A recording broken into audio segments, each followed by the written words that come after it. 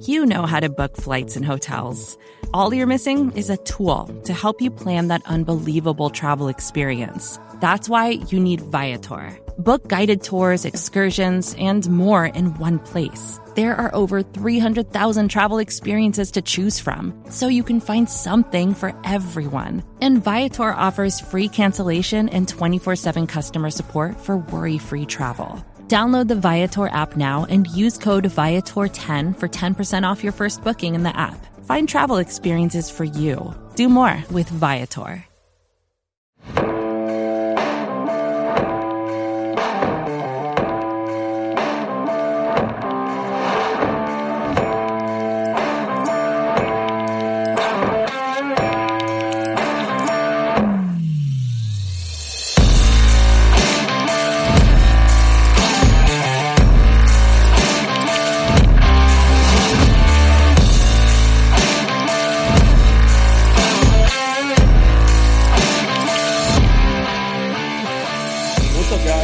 Talkin The Star podcast. I'm your host, Connor Livesey. Joined by my co-host today, Joey Ikes. We have a lot to talk about today after a brutal 31-10 loss to the Buffalo Bills on the road and a interesting matchup coming up this weekend against the Miami Dolphins. We got a lot to talk about. We're going to dive right into it. Before we get started, though, Joey, how you doing? Ready for Christmas? I am ready for Christmas. Pretty close. I've got a little bit of last minute shopping to do for one person.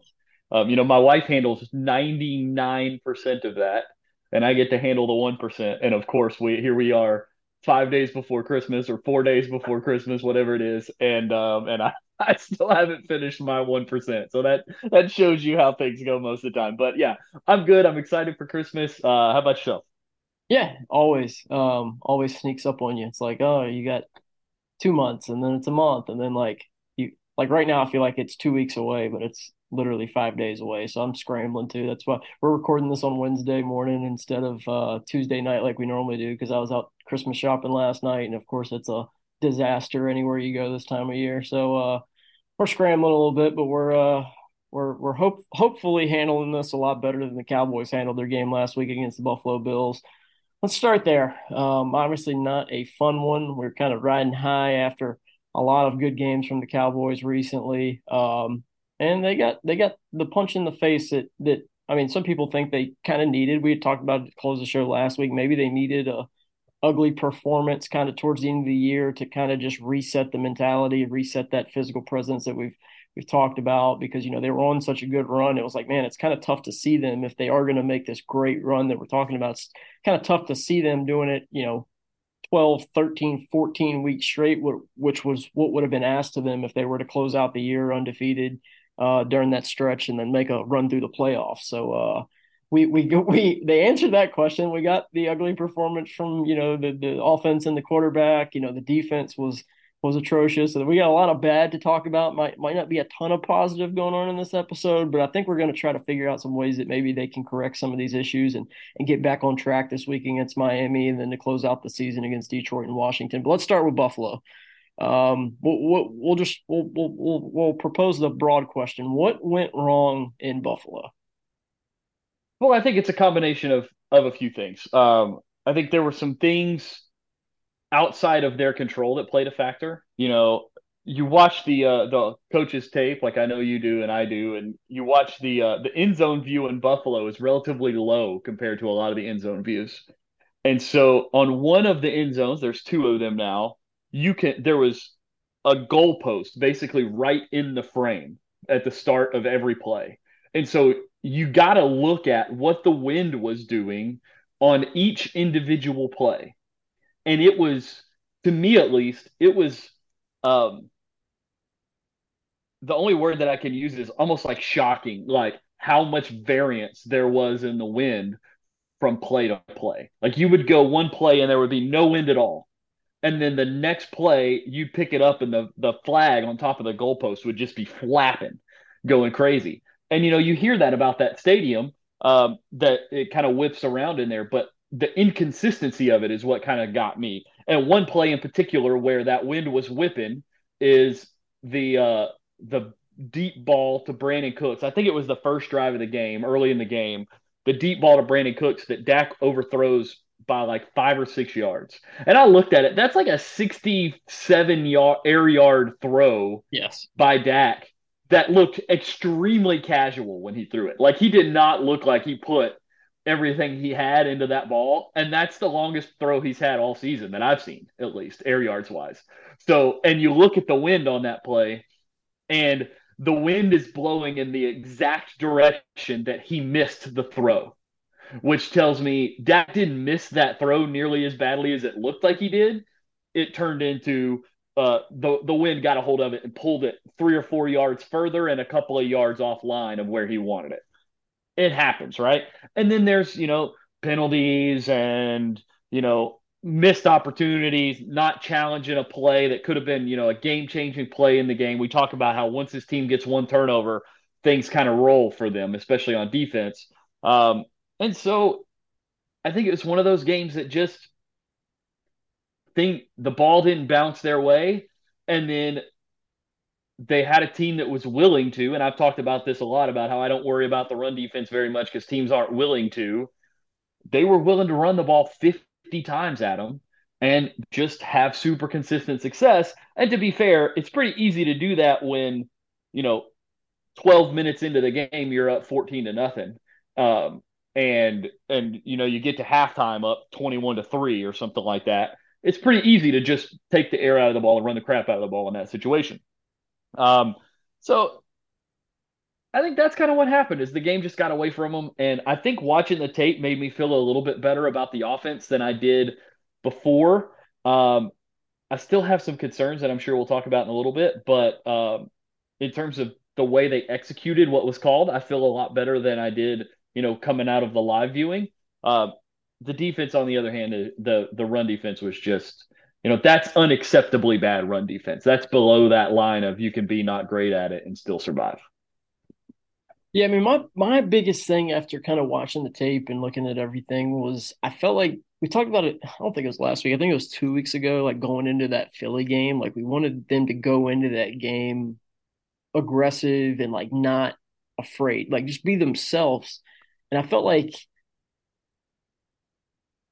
I'm going to talk out of both sides of my mouth because I feel like they started the game kind of that way. They were using the motion. They were the first play of the game. They ran they ran the ball on first down and they got a decent chunk out of it, but it came out and did run the ball in the first play of the game, which I'm not yelling at Mike McCarthy for doing that. If you're not going to come out and throw a pass on the first play of the game every time, but they came out, and they were using motion.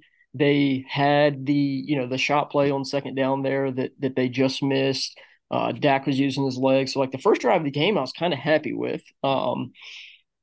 They obviously had some penalties there that stalled them out and ended up, taking a sack on third down. That you obviously don't want to do, knock yourself out of a chance of maybe going for it on fourth down or getting yourself out of a field goal range. But I felt like after that, they I tracked it the other day. They went through, I charted it, and after that first drive of the game, they had two plays with motion for the rest of the first half, and one was one of the old like, hey Jake Ferguson, come to this side. Like it wasn't really even a motion that's effective. Like earlier in the year, they were kind of doing a little bit of motion, but it wasn't anything that was like tricking defenses or leveraging defenders to like play one way or the other. It's kind of just like bringing a guy in motion, setting him up, half second snap the ball. And like they had two total motions after the first drive of the game. So I felt like they went away from that. And then obviously, we talked about the other week, like they had the ability to change the game with that challenge flag. Again, they didn't do it in Philadelphia. They didn't do it here. And I feel like in that situation, when you got three timeouts with the first half winding down, you're getting kicked in the teeth. I mean, even if you just want to bang a timeout to give yourself time to look at the play and go, hey, was it a fumble? We get to see the replay at this point. We're giving ourselves time to make a decision on it.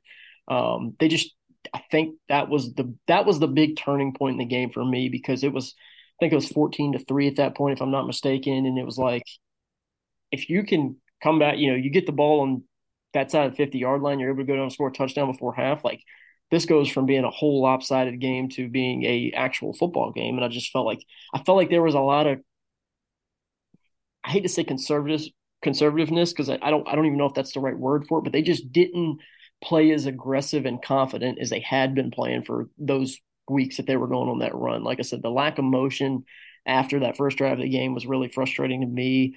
I didn't like that they really didn't target the middle of the field as much as they had been. We saw one seam throw late in the game when the game was pretty much over at that point to CeeDee Lamb. But like Jake Ferguson only saw one target in the first half, I want to say it was. And that was right before halftime. They weren't using the areas of the field and the players that I felt like they could have used to really exploit the Buffalo defense. And Buffalo played fantastic defensively. Like I'm not saying this is all solely a Mike McCarthy and Dak Prescott and passing game thing. I think they ran into a buzzsaw of a defense that day that had, they had an idea of what you were doing and when you were doing it, and they covered everything really, really well.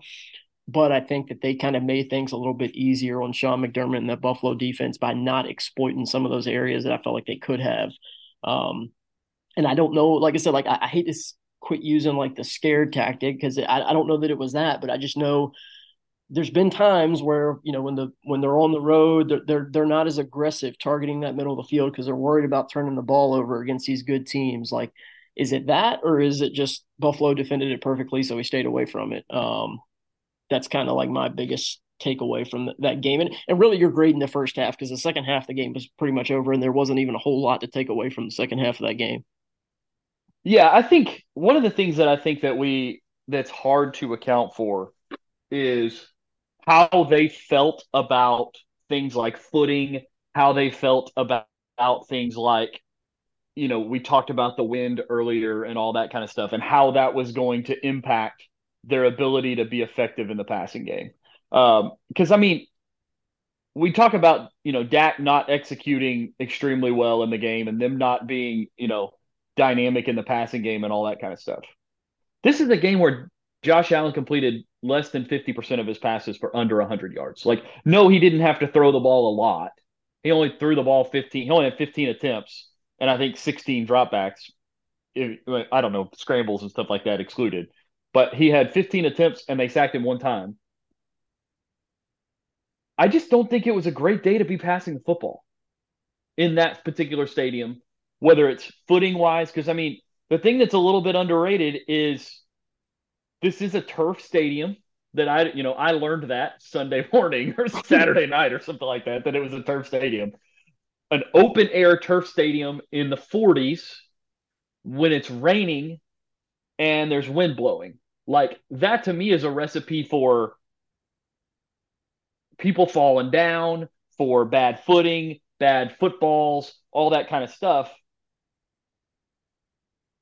It seemed like a day, and the early results before the game got out of hand made it look like a day where the answer was not to go out and try to throw the ball a ton of times over the middle of the field in contested areas where Buffalo was dropping a ton of dudes in cover. They played 7 or 8 in coverage a ton in this game, and they were still able to get pressure because they did some funky simulated pressure looks and things like that. But I don't think this was a day to throw the ball into congested areas. And I think that's what they felt like, that this was not a day to do that and that they were going to have to win the game a different way. And the thing that sucks is it worked. It worked really well. I mean, in the first half, like you said, if we want to judge the first half, Dak was averaging 9 yards a carry on the ground. Tony Pollard was averaging almost 5 yards a carry on the ground, and that's including, a couple taken away by penalty that shouldn't have been. They ran the ball really well in this game, and they could have run the ball better, or if they had not, if they hadn't had problems taken, like if they hadn't had penalties and things like that.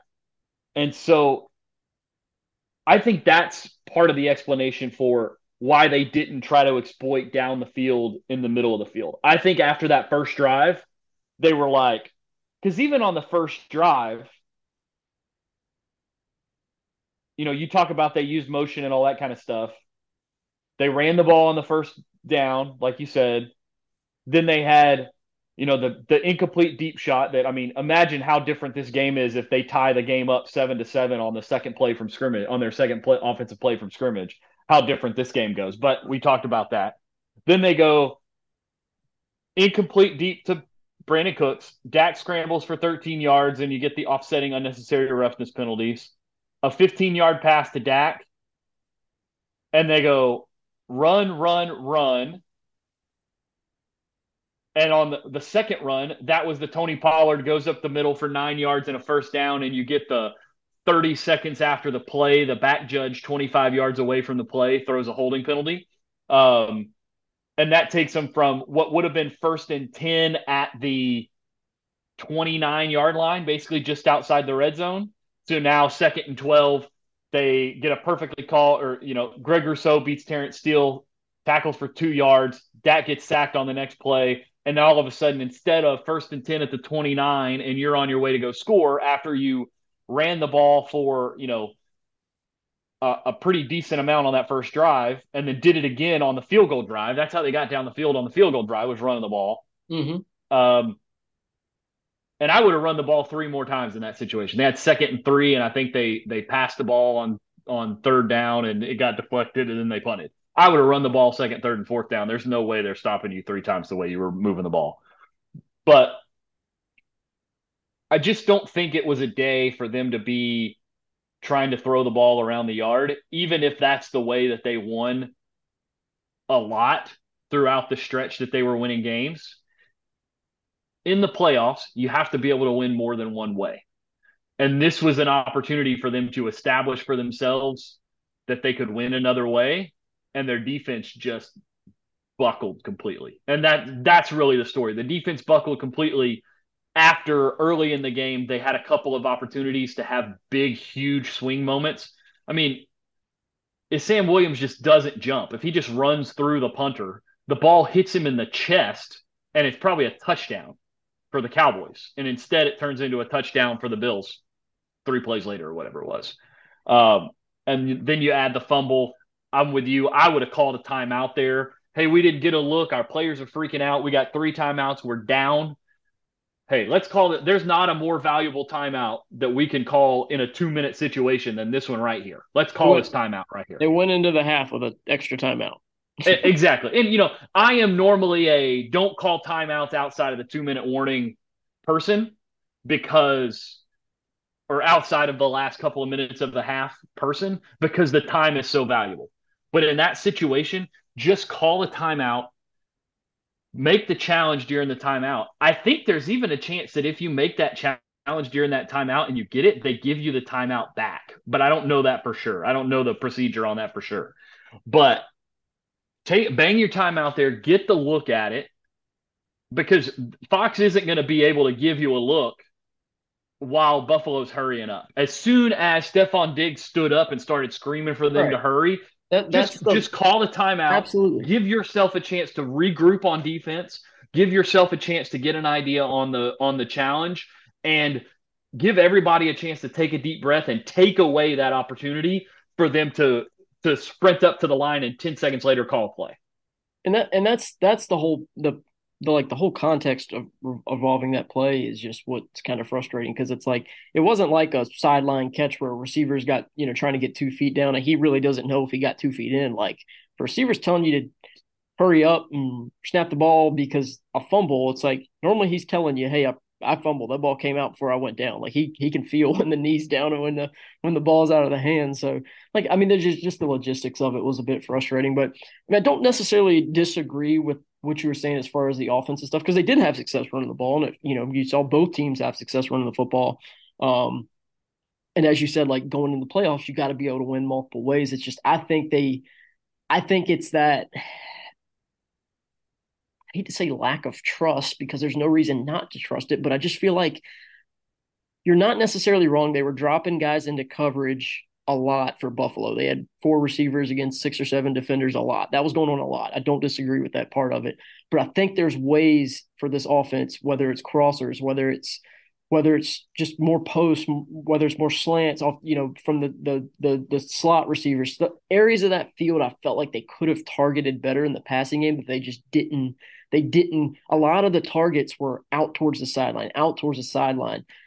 We saw the one to Jake Ferguson. His first target of the day was, the ball that could have, was 50-50 defense pass interference holding that just felt like so much of everything was out towards the boundary. Like they were scared to target that middle of the field. And it wasn't a great day. I get it. But that is just how they've been so successful, being aggressive in that middle area of the field.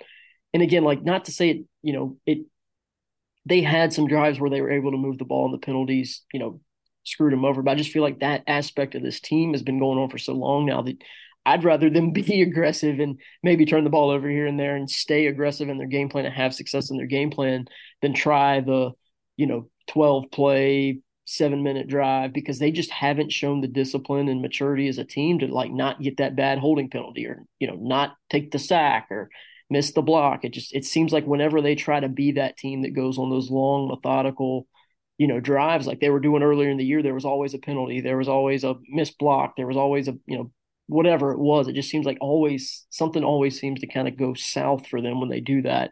And I would just like I said, like I'd love to see them just stick to that identity that we talked about a couple weeks ago. Like, hey, this is who we are. We're obviously we can run the ball when we need to, but we're not going to be a team that's scared of targeting the middle of the field, no matter what. Again, obviously teams can take that away with single high safeties and all that stuff, and middle of the field closed defenses. But then they have that aspect of their offense that can win down the field from the boundary too. And I wish they would lean into that a little bit more than they're showing because I feel like I think they had some areas of the field that they could have been more aggressive in the passing game that they just kind of ignored throughout the day. And it's Monday morning, quarterback. So I'll it's one of those things where for me it's you got to kind of stick to that identity. Yeah, and I definitely understand that. I think that they felt like this wasn't a game where that identity was the way to win the game. And I think if you look at Buffalo, their identity for years has not been we're going to run the ball 50 times to win a game. Their identity for years now, half a decade now since Absolutely. Josh Allen came into the league has been roll the ball out there. Hey, Josh, go do something. That's been their offensive identity. And he threw the ball 15 times in this game. And there was not a whole lot of design quarterback run game. There was not a whole lot of any of that. It was turn around and hand the ball off and grind you into the dirt run game.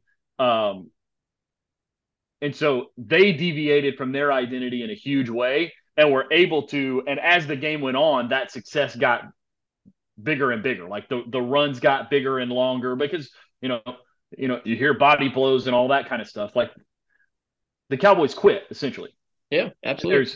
if they had been able to early in the game keep pace score wise, one or two of those breaks early in the game, the Brandon Cooks, the block punt, the fumble challenge, one or two of those breaks goes a different way and they're able to keep pace in the first half.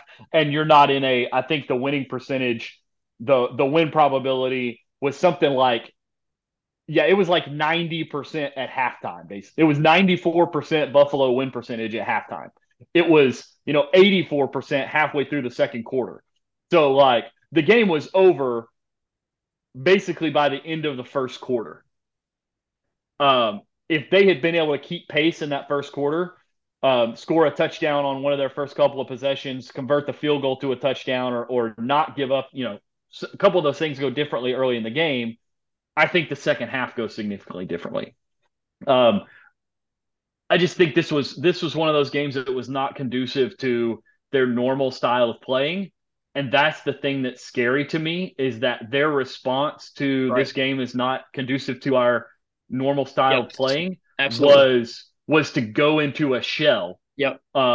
In terms of you mentioned the motion, they were using some, there's a difference to me between a shift, which happens, Yeah. guy moves and then resets. That's a shift to me. A motion is guy is moving at the snap. And there was a massive lack of motion to me throughout this game. The formations were stale. The routes they did run were relatively stale. That's the concerning part to me is the way they responded to the way the Bills were playing. The Bills were dropping, they were dropping their safeties 25, 30 yards deep. Their second level defenders were dropping super deep, but they were all driving hard downfield. And you could see it The one thing that I wish that the Cowboys offense, as I, kind of look at it now post-mortem of this Bills game, they are way below league average in terms of RPO usage from a percentage and a pure volume basis. And I think part of that is they want to run the ball from under center a decent amount. And, it's hard to run RPOs under center, true RPOs. And also, I think they trust Dak so much at the line of scrimmage. They feel like he could get them into the right play before the snap and not have to read it after the snap. And so, but to me, a defense playing like the Bills were playing, there are ways that you can answer that. One of those ways is go the Tony Romo special, wait till the extreme end of the play clock, which is outside of the Cowboys' typical personality, their identity on offense. They like to play pretty fast. Snap the ball with 2 seconds left on the play clock. One, the defense is it's really hard for a defender to hold their water if they're moving somewhere after the snap. If they're lined up in one spot and they got to get somewhere else after the snap, it's really hard for them to hold their water all the way down and not give you anything pre-snap in that scenario.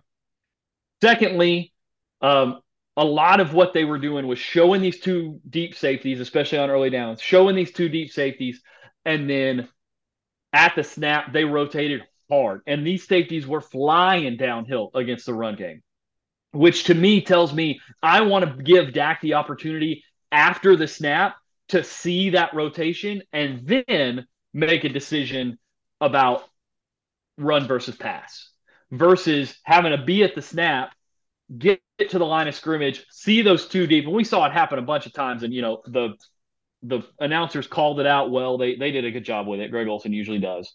Get to the line of scrimmage. There's 2 deep safeties. Hey, kill. Everybody in the world knows you're killing to a run in that situation.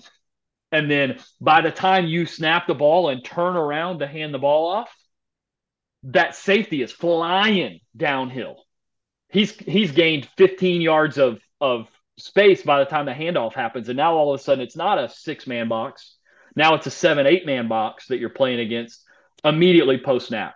If you're running RPOs after the snap, you have a chance to read that and see that happen and still hit the pass behind it, which is what the way to beat that kind of stuff is.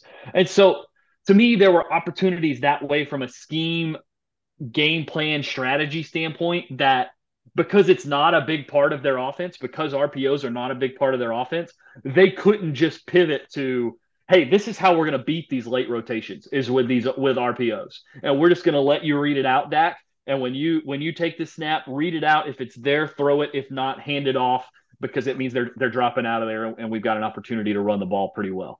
So that's, to me, that's really the concerning part is that they don't seem to have a great answer, and we're going to find out if it changes when they go to Miami because this guy, the guy coordinating the defense in Miami is one of the best in the world at it. Yeah. At showing the same thing pre-snap, 2 safeties deep, big umbrella, all that kind of stuff, and then shifting into all kinds of crazy variations of all this kind of stuff. And whether it's bringing a guy downhill and turning it into middle field closed, whether it's bringing a guy downhill and turning it into quarter, half, cover 6, whatever, or playing quarters or 2 or whatever. We're going to find out if they have an answer for that in a world where they're not playing in the rain and the wind and all that kind of stuff. But that's the concerning part for me is that their answer to, hey, these guys are going to change everything post-snap was to have everybody stand still and run straight down the field at them at a changing picture. That's Vacations can be tricky.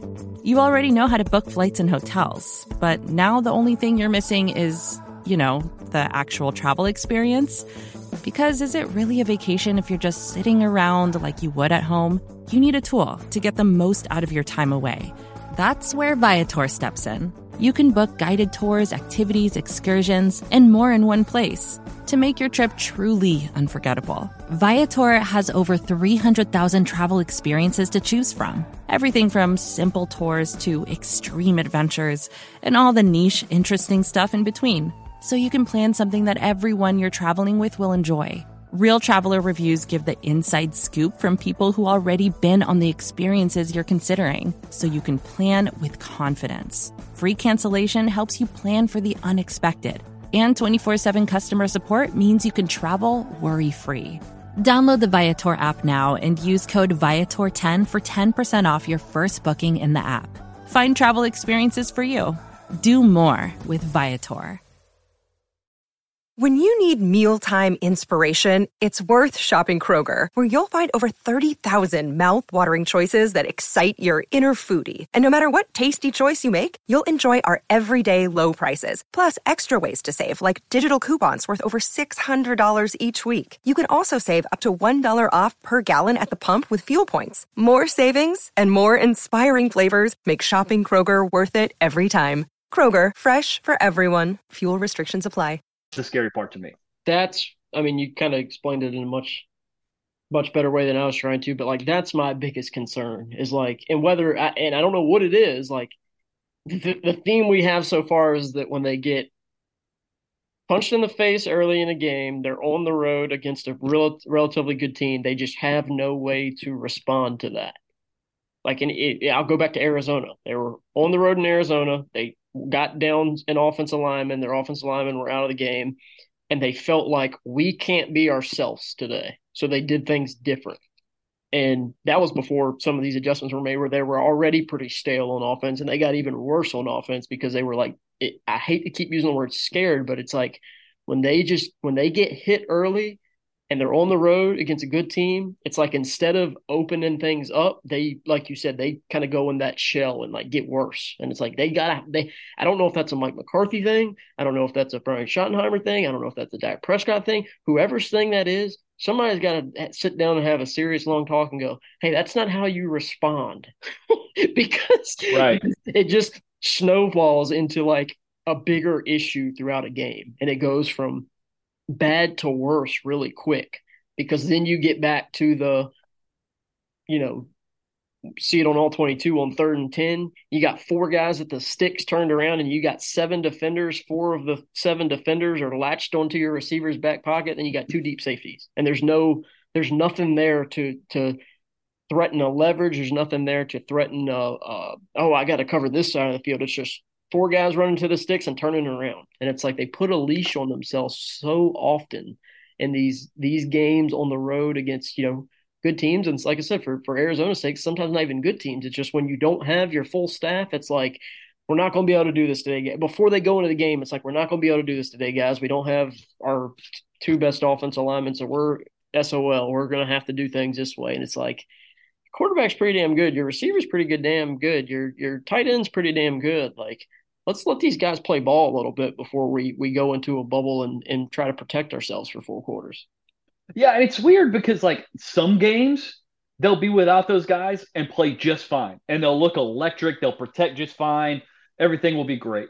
And then some games they go into it and they look like they did against Buffalo. Well, for me and, it's and that, like, I hate the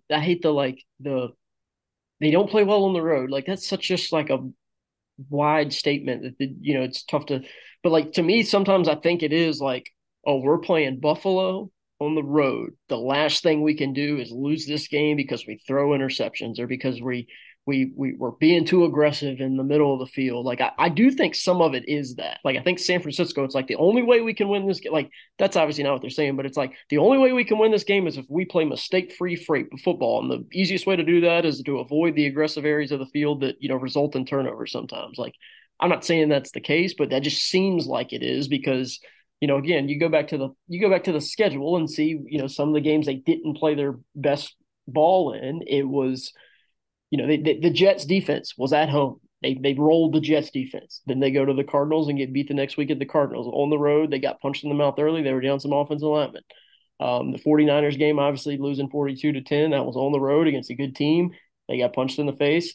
And then, like I said, everything else has either been a home game, except for Buffalo, has either been a home game or a bad team where you feel like, hey, even at the Seahawks game, they kind of got punched in the face early in that game, but they were at home, and they're a solid team. They helped us out last night, or Monday night, but it just feels like whether their difference between the home and the road, and I don't know if they're afraid to use the motion on the road because of pre-snap penalties and stuff like that or whatever that is, but it does feel like there's a difference from this team on the home on their home turf and then on the road turf. And I don't know if that's a Monday through Saturday mentality thing or if that's a game plan thing or what. They're gonna have to get over that because again, they have a really good team, and that's what we'll get to next is they have a really good team with a really explosive offense that can play good defense coming up this weekend in Miami, and they're going to be on the road. Obviously, the weather conditions won't be bad, but they're going to be traveling to Miami and playing a legit AFC Super Bowl contender and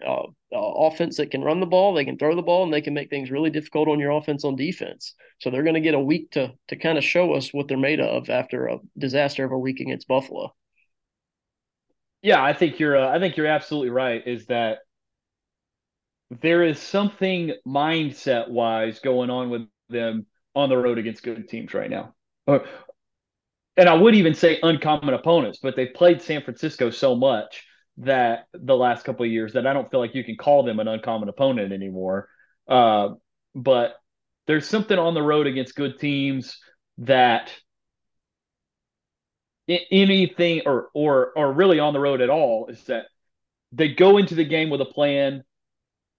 The scary part about this for me is that this looked like those weeks between the Arizona and San Francisco game. Yes. Right, where we started looking around going, okay, this offense has been pretty efficient. They've kind of been carried by the defense playing really well, but this is not what really high level offense looks like. This is a problem. And then they came out of the bye week and it was unbelievable and amazing. Right. And then they just went back to it this week. And like I said, I hope to be able to give them the benefit of the doubt of, the weather, the playing surface, all that kind of stuff played a factor into it. But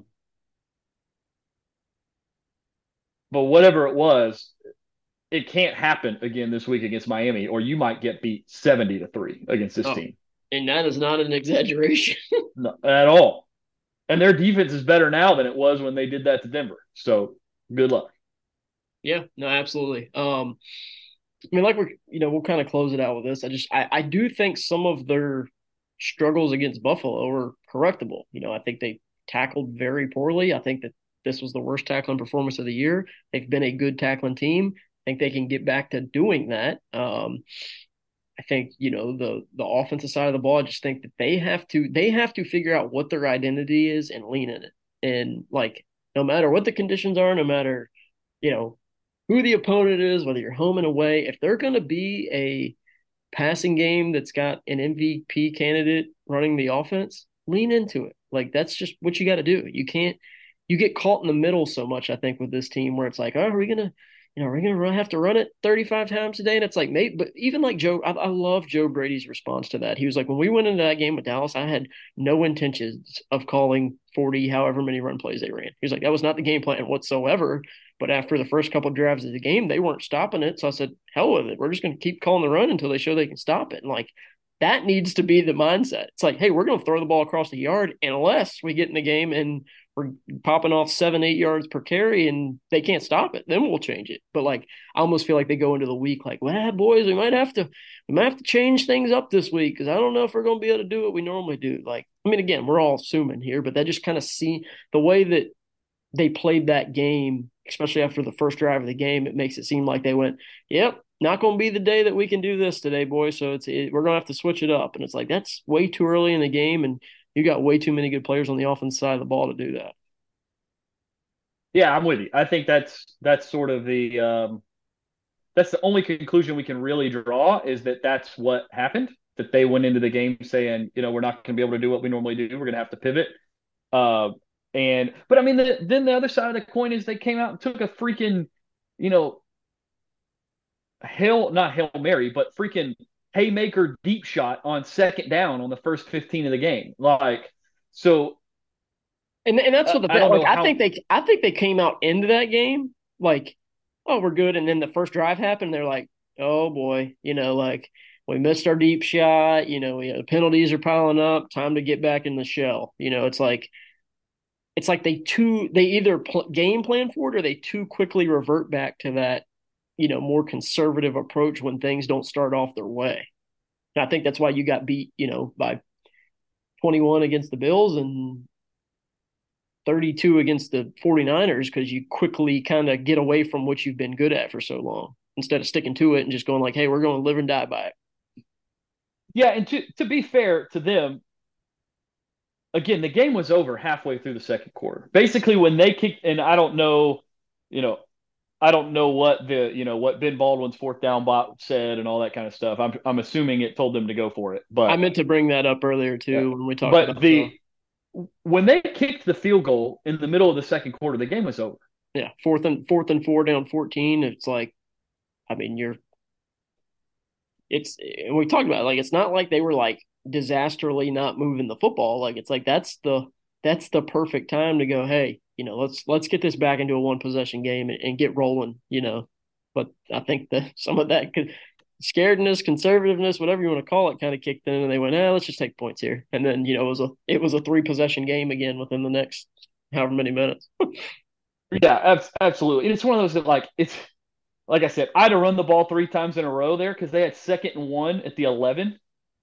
And to get to 2nd and 1 at the 11, they had run the ball three times and gone from the 32-yard line to the 11-yard line. They gained 21 yards and three rushes in the three plays immediately leading up to that. And had 2nd and 1 at the 11, took a 3-yard loss because they ran. And this is the play. This is the kind of play I'm talking about. And I'll stop rambling about this stuff here in a minute. A late rotation safety. I'll call it a blitz. I don't necessarily know that it was an addition as much as it was, one of their simulated pressure type things. Late rotation by the safety to the open side, and they're running weak side inside zone is what it looked like, if I remember right into it. And Tony Pollard gets tackled for a 3-yard loss. And instead of going, okay, we think we can run the ball twice and get more than 4 yards in these two plays, we're going to run the ball on third down. They pass it. It gets tipped at the line of scrimmage, incomplete, and now they're kicking a 32-yard field goal. There are times when I think you have to kind of bow your neck, especially with the way – this is going to sound kind of crazy. With the way Buffalo was running the ball, you almost had to, at that point in time, say, all right, you're doing that. We can do that too. Let's go. And put your put the ball behind, and I understand trying to run left there. You're trying to run behind Smith and Smith, right? Do it again. Do it 2 more times, and see if Buffalo can stop you 3 times in a row from gaining 4 yards, from gaining 1 yard essentially, and then it turned into 4. Okay, can you stop me twice for less than 4 yards total? I don't think they could have. I think they would have wound up scoring a touchdown there, and at that point, now it's a different ballgame. Now it's 14-7, all that kind of stuff. To me, that was just kind of, and then the next series is the Jaron Curse, unnecessary roughness penalty that extends a drive that, away you go. But anyway, I just think there was some opportunities missed there that they needed to take advantage of, and they just weren't able to. Yep. Oh, and I take it back. The next drive was the drive with the fumble that they didn't make the challenge on. So imagine it's 14-7 right there. Yep. You challenge the fumble. You get the ball back inside, at the Buffalo 40-yard line or the 47-yard line, basically midfield. You just scored a touchdown running it down their throat, and now you get a chance to go do it again. And then the next series, I want to say, is the series with the block punt that would have happened. But, it didn't go that way. And it's crazy to think of the butterfly effect of some of these moments in these games. No doubt. We're going to leave the show with some positivity, because if the Cowboys had a 5-game winning streak after they lost to Philadelphia on November 5th this year, They beat the Giants 49-17. They beat the Panthers 33-10. They beat the Commanders 45-10. They beat the Seahawks 41-35. Then they beat the Eagles 33-13. They're on another 5-game winning streak. They will be playing in the NFC Championship this game and this year and have a chance to reach the Super Bowl for the first time since I've been alive. So there's the positivity to end the show. Well, I think a 5-game win streak makes them win against Miami. Detroit. Oh, there's 3 games left in the regular season. Miami, For some reason, I was thinking there was only 2. Washington. Yeah. Yep. And then, I don't think they're going to be the number ones. I think that's probably long and gone, but I do think they have a shot to win number 2 now with Seattle beating Philadelphia on Monday night. So if they get into that 2 seed and can win that first round of the playoffs and then win the divisional round, they'll be in the NFC Championship game, which is I mean, the crazy thing to say is that's all Cowboys fans have kind of been asking for the last 15, 20 years at this point. It's like, just make it to that game. We're not even asking you to reach make it to that game and see what happens. Get in the Final Four and let's see what happens. And the thing that you mentioned about getting the 2 seed, if they're able to get it, which I believe if they wind up winning the division, they will almost have to because they will have beaten Detroit head-to-head and all that kind of stuff. Yes. If you get the 2 seed, you don't go on the road until you play San Francisco. That's huge. Yes, and if somebody who is, maybe there's a team out there that's a better match, maybe LA is a better matchup for San Francisco than you are because the coaches know each other so well and all that kind of stuff. And maybe LA goes to San Francisco and pulls a big upset. And now all of a sudden the Rams are coming to AT&T Stadium in an NFC Championship game and you're getting to play at home. That's, think about how this team plays at home. They beat the Rams, who are one of the hottest teams in the league right now, about 23 points at home earlier in the year. So again, if you're somebody, and it felt worse than that, I think. Yes, they scored a few. I think they scored some points late in the game to get it going. But yeah, I mean, again, if you're one of those people who doesn't really believe in the home and away splits, that's a. I mean, Buffalo's on fire right now. I'm not trying to take anything away from Buffalo, but the Rams and Buffalo aren't super far apart right now with the way they're playing. And you beat the Rams at home by 23 and lost to Buffalo by 21 on the road. So it's just definitely a weird kind of coincidence here that we got going on. But like I said, you got Miami on the road, you got Detroit at home, and then Washington Commanders close out the season, which I think a couple months ago, we kind of thought that Washington game was probably just going to be a one you might pay attention to, but not really sit down and watch. But that one's becoming a little bit more interesting with Philly sliding a little bit, and you need as many NFC wins as possible to close out this year. I think I read that if both Dallas and Philly lose one more game, that Dallas will be the division leader because of the tiebreakers. So if you are to drop one more game and Philly also drops one more game, you still will be the NFC champions. Where if you both go undefeated, that Philadelphia will win out because of the tiebreakers. So a lot of interesting. Yeah, basically you need Philly to lose one more game because of the fact that all of the games remaining are common opponents. They have 2 against the Giants and 1 against the Cardinals. So if Philly loses one more game, as long as you don't lose 2 of your last 3. I think you're good. Or as long as it's not Washington that you lose to, you're fine. But there's like a million tiebreak scenarios. But basically, the Cowboys need to go out and win some games, and they still need a little bit of help because they need the Eagles to lose one more. But frankly, after the way the Eagles have played the last few weeks, yeah, they're going to lose another game. I feel very confident in that. I mean, old Tommy Cutlets is going to get them for one, I think.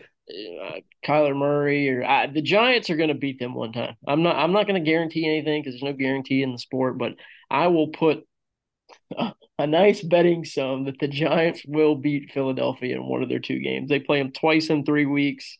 Philadelphia's scrambling right now. The Giants have been on a little bit of a heater.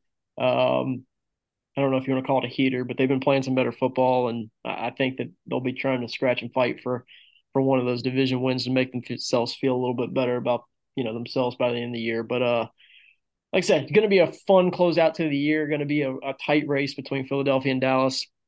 One way or the other, the Cowboys are in the playoffs. They did clinch a playoff spot last week before the game even kicked off. You wonder how much of that played into the mentality of things. Again, they can get up there and say it didn't matter at all, but I don't know. I feel like you get announced 30 minutes before a game, like, hey, we're in the playoffs. People are posting about it. Maybe you take some foot off the gas. But either way, they got two really good opponents to close out the year in the Miami Dolphins and Detroit Lions. They got the Washington Commanders to finish out the season.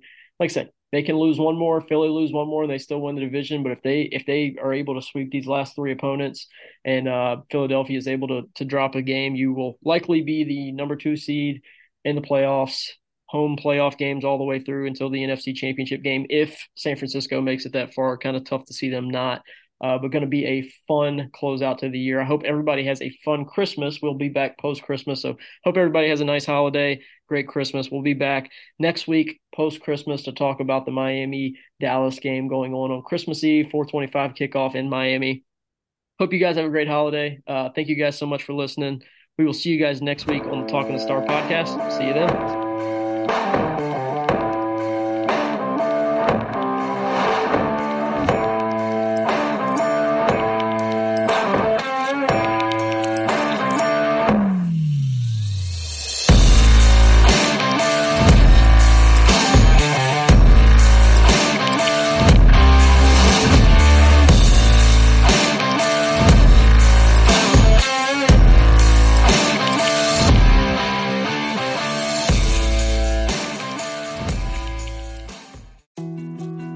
More to-dos, less time, and an infinite number of tools to keep track of.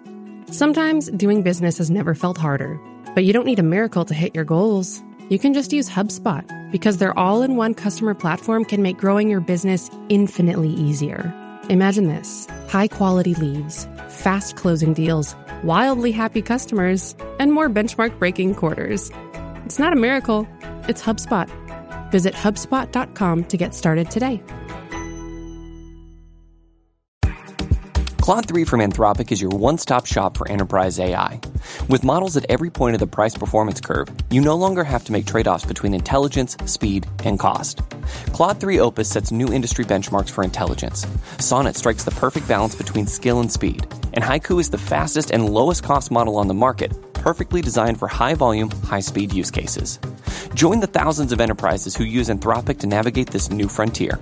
Visit anthropic.com/Claude, CLAUDE, today.